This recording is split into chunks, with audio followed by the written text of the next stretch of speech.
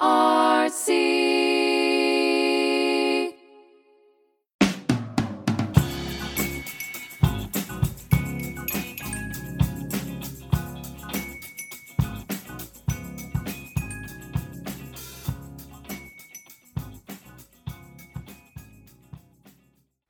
to Feeding Frenzy, a podcast brought to you by the Breastfeeding Resource Center. The BRC is a nonprofit organization in Abington, Pennsylvania. We're here to provide support on various parenting topics to help you get through the roller coaster ride of parenting. I'm your host, Colette Acker. Let's take this journey together. Hello, Louisa and I are here today with Dr. Funke Ofalabi Brown. She is the owner of Restful Sleep MD, and she's a triple board certified sleep medicine physician. She's passionate about helping people discover sleep as their superpower. She is a clinician, speaker, consultant, and coach, and she helps people and their children prioritize sleep to thrive, achieve optimal health, and live to their fullest potential. So welcome. Thank you so much for having me. So sleep plays a huge role in your health. Oh, yes, it does. Not only that, right? Or lack of sleep, right? Mm-hmm. So I'm going to be completely honest with you. I had never heard of a sleep medicine physician. So how did you angle your way in your career to this point? Yeah, that's a great question. And I get that quite a number of times. So it's not just you. So, I started off, went through my medical training. And then I did my pediatrics residency. So that's 3 years. After doing the pediatric residency, I now went on to do a fellowship in pulmonary medicine. So that's, breathing and everything that's related to that. And that was another 3 years. And then I worked as a pulmonologist for a few years, but then I just kept getting that, that nudging to pursue sleep medicine, because a lot of the patients that I was seeing in my pulmonary practice had sleep issues. And I felt that if I had a better understanding of sleep, by the way, throughout our entire medical training, maybe we get about 2 hours of training on sleep medicine. So this is something that there's just not much out there. We hear this a lot too. How much training on breastfeeding did you get? Oh, right. Oh my gosh, exactly. We just knew it was good. Yeah, right. Best, and that's it. Figure it out. Yeah, that is so true. So I then went and did my sleep fellowship at the University of Pennsylvania. And, I just fell in love with it. I really saw that there was such a deficit in people's understanding of sleep, of understanding how beneficial sleep is. And so really I've made that my primary focus. And that's how I'm here. That's great. So sleep disorders can vary widely. Could you provide a little bit of an overview of the more common sleep disorders you encounter? Yeah. So it all varies by age. So maybe we'll start with kids. A lot of young children, the primary issue they experience is what we call behavioral sleep issues. So these are the kids who maybe have a hard time falling asleep on their own. They need to be rocked. They need multiple feedings at night, or the toddler that's constantly coming out of the room and there's bedtime battles, and they end up, sleeping in the parents' room and the parents land on the floor and everybody's just cranky. So the medical disorders like snoring and sleep apnea, which can occur in children as well. And it's often underdiagnosed because people just assume that, oh, he's just a heavy sleeper, that's why he's snoring. But sometimes it might be sleep apnea. And then, we may get things like, narcolepsy or restless leg syndrome. So those are some other relatively common sleep issues. And then, for children who maybe have developmental differences, so children with autism or ADHD, they also may have sleep issues. So we kind of put them under a slightly separate category, although they tend to have sleep apnea and restless leg syndrome as well. So that's for kids. I think for adults, we get a lot of the, relatively bread and butter sleep apnea. So quite common, again, underdiagnosed. And then, we have things like restless leg syndrome, insomnia. Insomnia is a very common one, especially with women, but also seen in men. And then, narcolepsy is it's a little bit rarer, but it's definitely out there where you have just this profound excessive sleepiness that just doesn't seem to abate. Even after you've gotten enough sleep, you're just constantly sleepy. And it has some other symptoms that are associated with it. And then, in some situations, we might have things like what we call a delayed sleep phase syndrome. So this folks just have a hard time falling asleep at the normal time. So these are people who wouldn't be able to sleep before 1 a.m. or 2 a.m. And this is not because they're on their phones or they're just not able to. And then they tend to have a hard time waking up in the morning. We also see that in teenagers, actually. It's relatively common in teenagers. So there's quite a number of sleep disorders. And then, of course, if you have an underlying medical disorder, it may manifest as a sleep problem, right? So if you have anxiety or depression, you might just have difficulty sleeping too. So it's a wide range. Yeah. Is some of that, I just like, as I'm listening to, like, I have teenage or early young, teenage children and then someone like myself who's going through menopause. Do you find some of it is like hormone related, that like certain, like you see like toddlers, but like teenagers, my teenagers would sleep till 3:00 in the afternoon if I let them. And some of them go to bed at a reasonable hour. Some it's, late. But like myself, I try to get my sleep. But menopause has really been impactful. And it's obviously very hormone related. Do you find that's like one of the common threads that you see? Yeah, so there are many factors that affect our sleep. So, there's environmental factors, right? There may be things going on in the environment. There's social factors. There's emotional, and hormonal is a big one. So with teenagers, actually, around puberty, they have a shift. And that shift causes a delay in their circadian rhythm. So their brain produces melatonin like everybody else.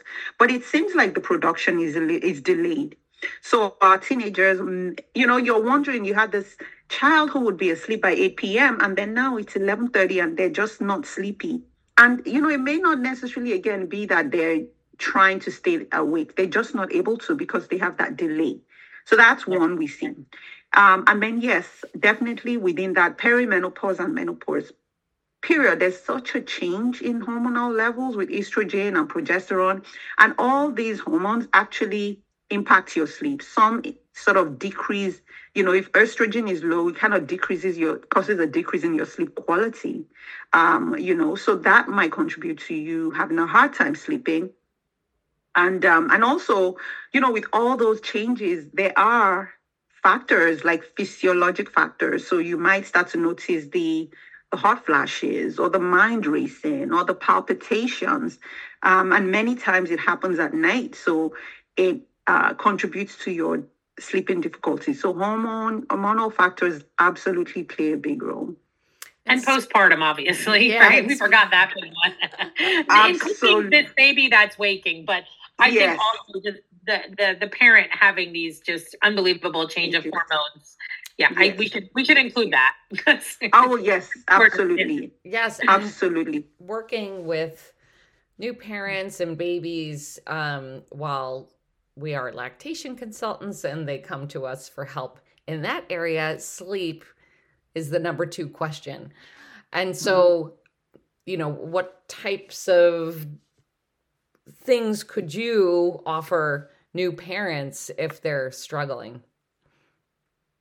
Yeah, I think the first thing is just validating this as a very hard time, because their bodies are going through dramatic change. Their emotions, most times their sleep deprived and overwhelmed. Now you have a baby that maybe is not feeding well. So there's that emotional toll of you feeling like you're letting your baby down. I think a lot of that emotional burden is there. And then just the life transition. I clearly remember when and which was part of what motivated me to get into this work after I had my first child. It was life changing in a good way, but it was also something that impacted my sleep and my mental health significantly, right? So I think the first thing is really just listening in, being there, because sometimes also these women are lonely, they're alone, they don't have the right support. So being able to patiently lean in to see where they're struggling and then offer the strategies that they are bite-sized, right? Because I might as well say, oh yes, sleep when the baby sleeps until I'm blue in the face, but really, really, really, right?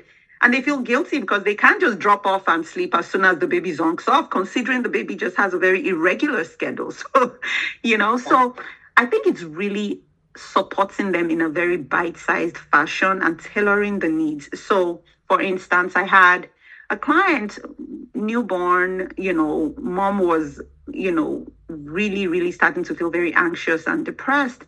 And the issue was there was a cultural piece of it. She wasn't, from around here. And so from her culture, it was more of the woman is just stoic and, tries to do everything. And so really coming from a place of empathy. Yes, I understand this is where you're coming from. But, let's be realistic. If you burn out completely, your baby's going to suffer and it's not going to be good for everybody. So changing that perspective while honoring what she felt were important and valuable to her. So I think that piece is always very important because we may come in and say, yes, I have all the answers, do X, Y, Z. But if we don't buy their trust in that sense, or if we don't earn their trust, then it's going to be hard for us to get that over. So, from that place, then we can then build on and say, okay, how can we practically make this happen? What does help look like for you? What does support look like for you? Where can we really outsource, right? Because I feel like as women, a lot of times it's doing too much, because if the focus was just on me feeding myself, nourishing myself and nourishing the baby, then at least that's it, right? But no, you might be picking a toddler from aftercare. You might be, trying to make meals and do laundry and do dishes and plan this, that, and the other, right? So we're looking at that very, very carefully because I want to make her feel empowered to be able to implement the things that I recommend, but not if she already has too many things on her plate or on their plate, right? So I think that's really the first piece. And then the second, then we can get into the nuts and bolts of, healthy sleep. How do we do this? And that may look like, yes, of course, it's going to be hard for you to drop everything and sleep. But maybe when the baby is taking a nap, maybe we just make a decision not to go into the kitchen to try to wash the bottles. Maybe we just sit by the window and just relax. Or maybe when we wake up in the morning, because this is so important, exposure to light, it's also very important for the baby because they have a reversed circadian rhythm or a reversed day-night cycle, right? They may be sleeping a lot more during the day and then they're awake at night. So really getting mom and baby to go out, or parents and baby to go out to, go on a walk, because it's good for the parent's mood, it's good for mom's mood. I mean, it also helps realign the baby's rhythms a bit. And so we're getting two for the price of one. And we're also getting physical activity, which is so helpful, especially when women are struggling like this. And it helps reduce the stress levels. So when we're looking at those nuts and bolts, we're also grouping it to say, what are the action steps that we can take that will give us the best bang for our buck? And one of the ones I am always after, interestingly enough, is outdoor time for the baby. Plus, you might be able to go to maybe a park and meet other moms who are in the same phase as you. So that way you're getting that social connection, which is really helpful for your mood and also can help your sleep. So we're investing in that way. Then, of course, we're talking about what's she eating. Like moms forget during this time to even eat healthy, to drink, to stay hydrated, right? And so that just compounds on the fatigue, the feeling of just really exhausted. So we're talking about how can we make sure we have a big bottle of water in different areas of the house so you could take a quick swig as many times as possible to make sure that when people ask how they can help, maybe tell them you don't need any more clothes for this baby. The baby is not going to be 3 years old for a while. You don't need a closet full of clothes. Maybe let's ask for grocery shopping, meal prep, something that will really practically help you to make sure you're nourished. And then, we'll talk about the environment. What does the bedroom environment look like? How can we make sure that we get the best stretches of sleep for the baby so that you can have time for rest? That's where, feeding the baby comes in, right? If a baby is only partly full, their sleep is not going to be consolidated because they don't have enough calories. So they're going to wake up frequently. So this is what I love with the work you guys do, which is what I lean into a lot. Like, okay, you're having the babies constantly seems to be hungry. Is there like a lactation issue going on? Is there, is the child latching properly? We're talking through all of that, right? So it feels like it may not directly relate to sleep, but it actually does 100% relate to sleep. So, and then finally, focus on self-care for the mom, right? Focus on what does that look like? I'm not saying you can go for a spa massage. Well, if you can, there's nothing wrong with that. Please have someone watch the baby and go get a spa treatment. Absolutely.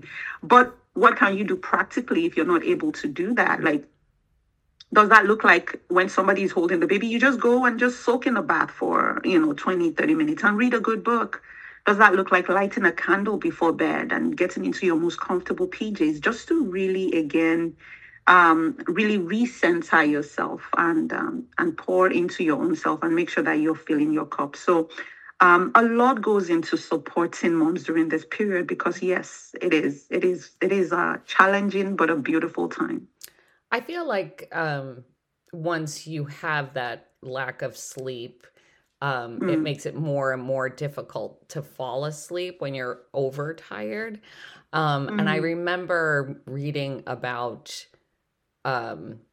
creating a cave for yourself in your bedroom with, darkened curtains and no screens. Maybe read a magazine that has a shorter articles or something to help you kind of wind down. Is that how, even if it's for 20 minutes where you're lying there closing your eyes, but somehow to wind down the system? Yeah. So I usually share this acronym that I made just in terms of what are things that you can just like check off in terms of practical ways to get good sleep. Because you're right, you might actually have the time to say, okay, I'm going to go to sleep. And then you get there and you're just not able to.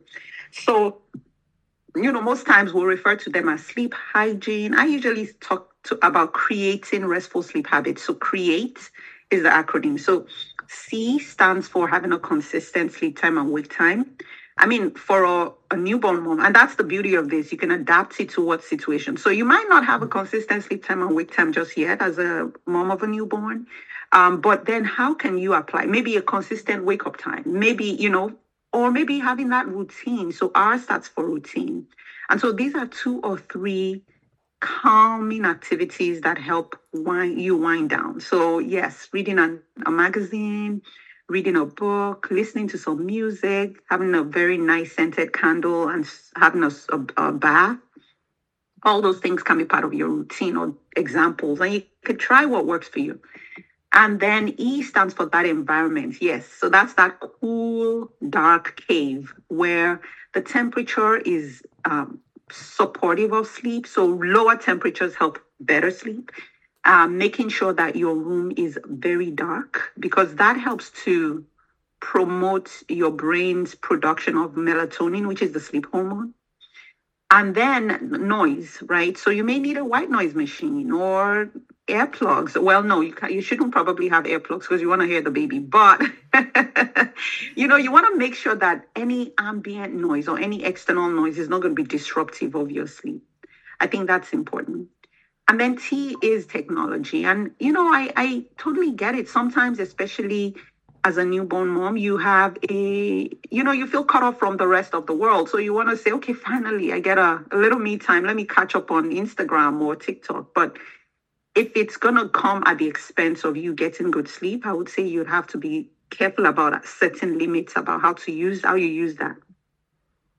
And then E stands for what to eliminate. So caffeine is a stimulant. So caffeine is going to stay in your system for a while. It's going to make your sleep disrupted. So you may want to not do that. Alcohol is sedating, but it actually disrupts our sleep quality. And, it really zonks you out. So you probably don't want to take alcohol too close to bedtime. And then heavy meals, spicy meals, anything that can disrupt your sleep at all, you want to try to eliminate that from your diet. So those are just some practical tips. I would say something else that would help is if there's a partner or a spouse at home that's sharing those responsibilities, splitting up those tasks, that especially the nighttime. So maybe nighttime feeding, somebody takes one shift so that the other person gets a little bit of a stretch of sleep. That is a game changer. That's in every consult I do. I just had one this morning and we talked about this. Exactly. And like I said, the earplugs, I actually encourage this mother. I said, listen, if your family's there or your husband is there, I like, put earplugs in. They'll come get you if they need you. I promise. Because sometimes we do need, like, I always joke, like they're here a little, and the baby, they wake up, any little noise that they make. I said, they will come get you. And so I encourage if someone else is watching the baby, and so they can get some rest. Yeah. Oh, that's perfect. Honestly, I think that is so important because babies actually, that's the other thing. Babies are very active sleepers. And so many of these women are already anxious. So sometimes the baby is moving through sleep cycles and they may just actually let out a cry. And that's one of the things I always say. I always say, I want you to practice the pause. Because when you try to rescue this baby every time they're trying to just connect from one sleep stage to the other, you're going to find out you're rescuing them when they become toddlers. Practice the pause. They may just have that brief noise and they're still asleep. So really not rushing as soon as possible. And when you have somebody else that's helping to watch the baby, that definitely takes a lot of the weight off. Yeah. And Louisa is a holistic sleep coach and obviously dealing with babies. And your CREATE method sounds similar to creating that good sleep hygiene for babies too. Yeah. We talk about, white noise and having a routine. I mean, even with a newborn, we start with, one or two things, and that could be a bath, a diaper change. I encourage parents early on, like, have a song or a prayer or something and you add on as they get older to this habit. And it often just comes in itself. It's not so thought out. But if you start really early, even with a newborn, and I always joke, my husband would always be like, I don't know what song to sing. And he would just sing like the ABCs. And I'm like, that's okay. Like, you know that song when you're tired, it just comes out. And as they get older, it's great because you've taught them their ABCs. But having that sound, or you were like, even using the same, hand lotion on your hands when you're putting all these little things can connect babies as they get older to sleep. So as you were saying all of those things, I was like, these are all the things we talk about, having a quiet time before bedtime. People often think like a bath is like part of the bedtime routine. For some children, a bath is a party. I'm like, your child is like, what? This is great. I said, maybe we should do that earlier in the day. Maybe not have that as part of the bedtime routine because it's kind of hyping them up when we're looking to kind of calm them down. So as Colette said, as you were saying all of these things, I was like, yep. Atmosphere, dark, I think room darkening shades, especially as we head into the spring, we're going to see a lot of parents with, it's 7 p.m. and we'll be like, bedtime. And their kids are like, what are you talking about? It's light out. If you're used to this dark, environment at bedtime and room darkening shades. And the family I had this morning, I said, when it's 7 a.m. and you're up and you say, good morning, it's morning, and open the blinds and make it a big deal. And their baby's 6 days old. But you're starting this habit now that you have your 12 hours a day, 12 hours of dark. Right now, it's not going to change anything. They're going to wake at nights. It's just biological. It's how it's going to work. But it's a great habit to get yourself and your baby into, I think, to just like we were saying, it just moves on and they eventually, their rhythm kicks in. Yeah. Yeah, no, I love it. And I think a lot of times as parents, we do all these things for our kids. Like we have the perfect routine. The bedroom looks like a haven, right? And then for us, it's like, oh yeah, whatever. And then we wonder why we're not able to sleep. So yeah, that is so true. Yeah, we should add that into your classes. Do it for yourself too, not just. Yeah, I never even thought of that. And I've often said it to parents who, you were saying earlier that parent thinks they can do everything. And for some, sitting in like a messy room just gives them anxiety and gives them frustration. They have to get up. And I'm like, just have one room in your house that's clean. Yeah. And if you need to go into that room and sit in peace and say, oh, this is a clean room. Like I could live amongst the toys on the floor, then it didn't bother me. But for some people, that's very anxiety inducing. And that's when they feel like I have to get up and I have to clean. But even letting your partner know, like, I just need, like, even at the end of the day, we just throw everything in a basket, like just and clear off the table. Like having just little things like that can really mentally help you kind of not be so overwhelmed with everything, because we are feeling like, I think social media is really kicking some tushies out there of, these people who come on and their hair's done and their makeup's done and their house is clean. And you're like, that's not real. And I think we're getting that in our brains if that's what we should be doing. Yeah. Yeah, that's true.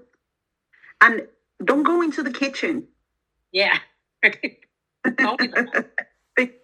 That's one room that, it's just hard to not want to clean or wash that dish or whatever. But you're right. If wash the dishes from the last meal and prepare for the next.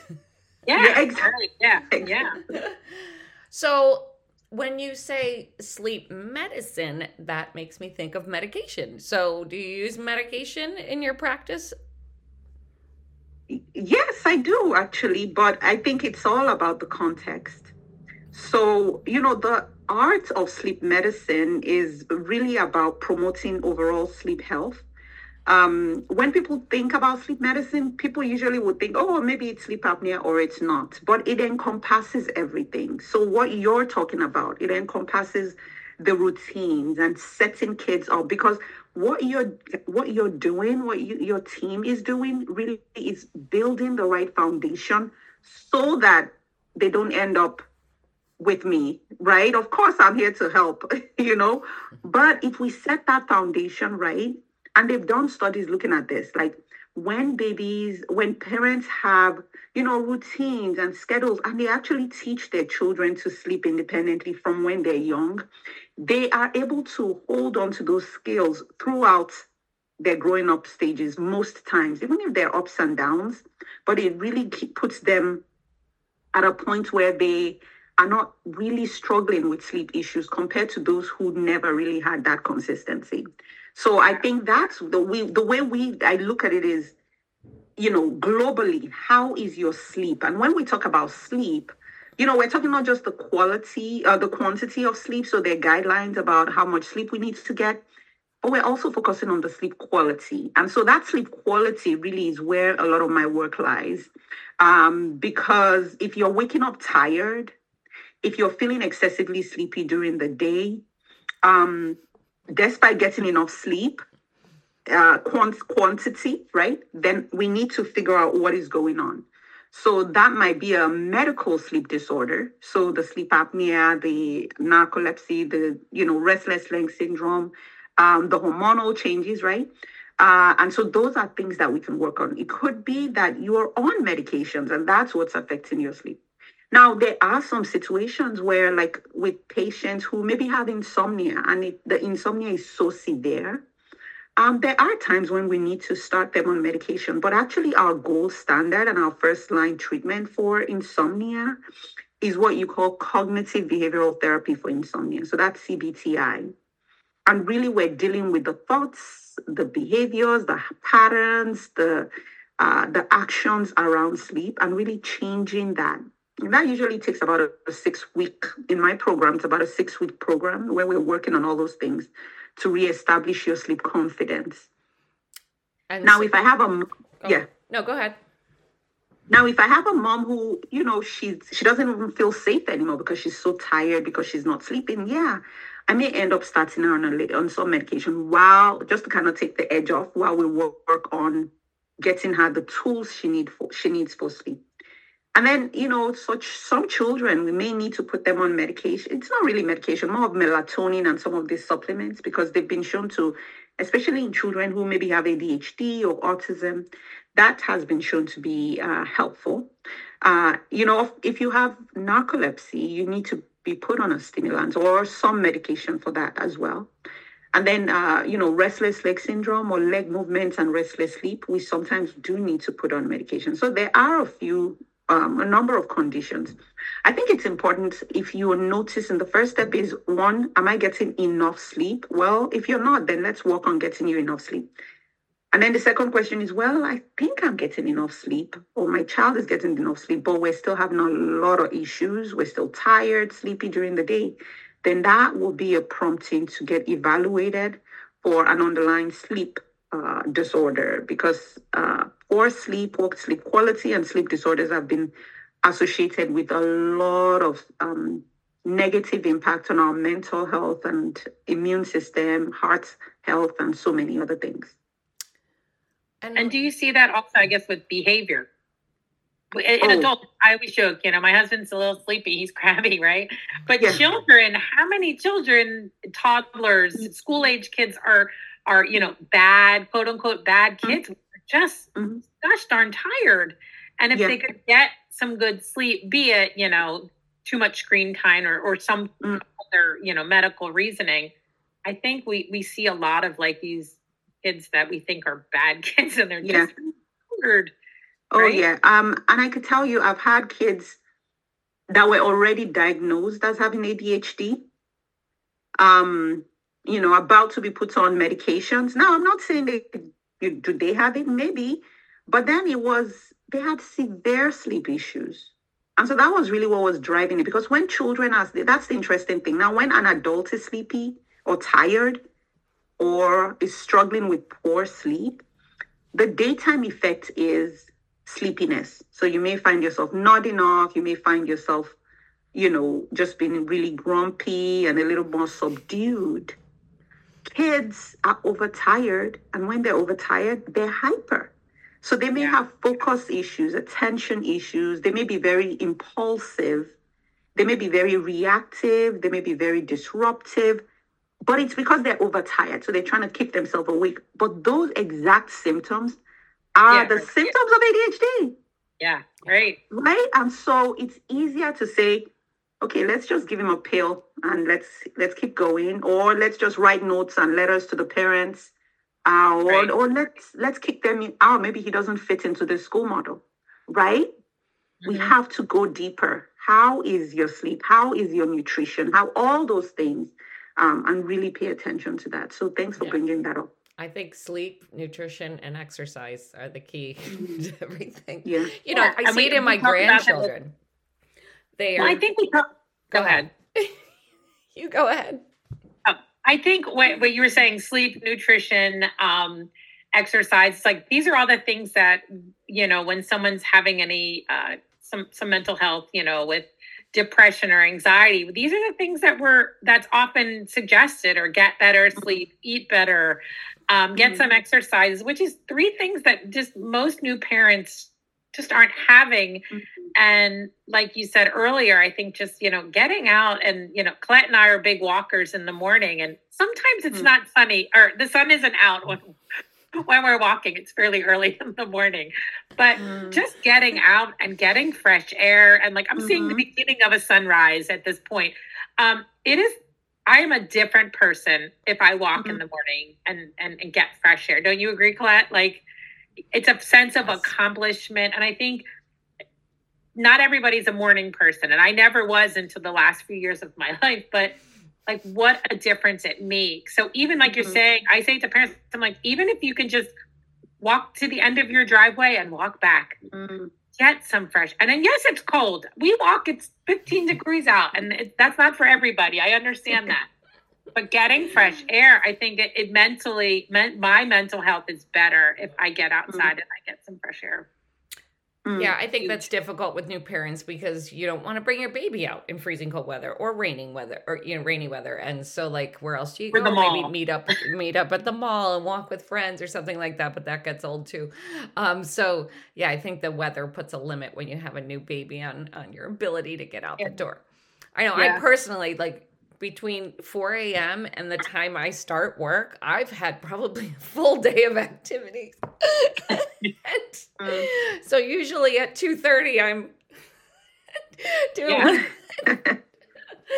and so but I think that you bring up a very important point. I think it's important to also know yourself rather than trying to force yourself into a mold. Imagine knowing that your energy, you feel like your boost of energy after you walk in the morning, and then you're trying to do a lot of the cognitive work in the morning and trying to walk in the evening. Like, you'll find out that your day is dragging. So it's really important to really know. And everybody's so different. Like, some people prefer to work out in the morning. Some prefer midday. Some prefer later on in the day. I just recommend not too late in the day, like not too close to bedtime, because then you're like wired and excited, and it may be a little bit harder to sleep. Well, these are some really great tips. One other question that I thought was kind of interesting that I had, has sleep medicine evolved over the years, or when I think of it, I think of sleep apnea. And, and that's it. So were all of these other factors involved in sleep medicine in the past? Yeah. Oh, yeah. So much. There's been a lot of change because there's been so much research, and, sleep is having a moment. That's what one of my friends say, because many people are becoming more aware of the impact of poor sleep and how it affects them. So there's been just a huge uptake when it comes to research, and that's driving our treatments. So remember, I told you that, like, if you have insomnia, previously a lot of times people were just resorting to medications right away. Well, now we know that, okay, there are some other strategies we can use. With even sleep apnea, there's so many now treatment options, where before everybody just thought the only option I have is CPAP. Well, oral appliances, positional therapy, myofunctional therapy, weight loss, bariatric surgery. There's so many other options now. So things have definitely evolved. And even with schools, right? Like early school start times. Now we have so much research showing that this is actually dangerous for our teenagers to be starting school at 7 a.m. because they are still sleepy. It is wrong. They're not learning anything at 7:30 a.m. They're not. They're asleep. Most of them are asleep. So there's research now that's showing that, it increases their mood disorders, increases accident risks, increases a risk of poor decision making. So a lot of that is shaping how we manage and how we approach treatments in sleep medicine. That's really interesting. And so your services, you do one-on-one virtually with families, and then you have a sleep clinic. Yeah, so my sleep clinic I offer both virtual and in-person visits. So the virtual visits are like this. You get on, we talk through, we get a room assessment, because sometimes, parents have no clue, but some of the light sources or the way things are positioned in the room can contribute to their child's sleep issues. But we also have those services in person, because in some situations, families may prefer to be seen in person. So we do offer both options. That's great. Do you want to talk about the price? Depending on what time this gets aired, if there's any change. But yeah, my initial consultations are, I'm not in a network with insurances yet. I have a handful few that I might get into insurances. So depending on when this is aired, I think I offer a free virtual appointment, a free meet and greet to tell you more. So things might have changed, but right now, usually an initial assessment is $400. It's a 90-minute long, very comprehensive evaluation because we're looking at medical problems, behavioral problems, other things that could be going on. And then, the follow-up visits will vary depending on what condition is going on. So if you're going through my insomnia program or the behavioral sleep program, that's a little bit different than, a one-time office consultation or a second opinion. So that all varies. But I think the best thing too is, if you're curious and you're like, well, the sleep thing, something is off, is to make that initial complimentary call by going to our website at therestfulsleepplace.com or calling our phone number 215-607-8297. And then I'll be able to guide you into, okay, this is the best plan for you. This is what I think you should do. And I'll have a link to that in the bio portion of today's episode. Well, this was truly interesting, and what a cool field to be into and to be able to help people feel human again. And children, because, I hate all these kids on medication. Sometimes that's warranted, but I feel like the food and the sleep have such an integral part. So I'm glad you're doing this work. Do you have any final words before we go? Yeah, I would just say to that, especially with the audience that you serve and the community you serve, to say don't do life alone. Really, there's help available, and it may feel so exhausting and tiring, and you're wondering if it's worth it and things like that. But I would say just reach out for help. The pillars that we've talked about, that like Colette highlighted, sleep, nutrition, and exercise. Of course, those are the first three to go when you have a newborn, but actually find ways to gently and graciously bring them back because they're so foundational, and it will help you be the best version of yourself for your baby and for yourself. That's wonderful. Yeah. Well, thank you for joining us, and we will see you next time.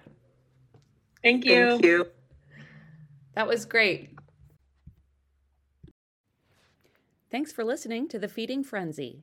The BRC is a nonprofit organization committed to providing expert clinical and educational breastfeeding services. Find out more about us at breastfeedingresourcecenter.org.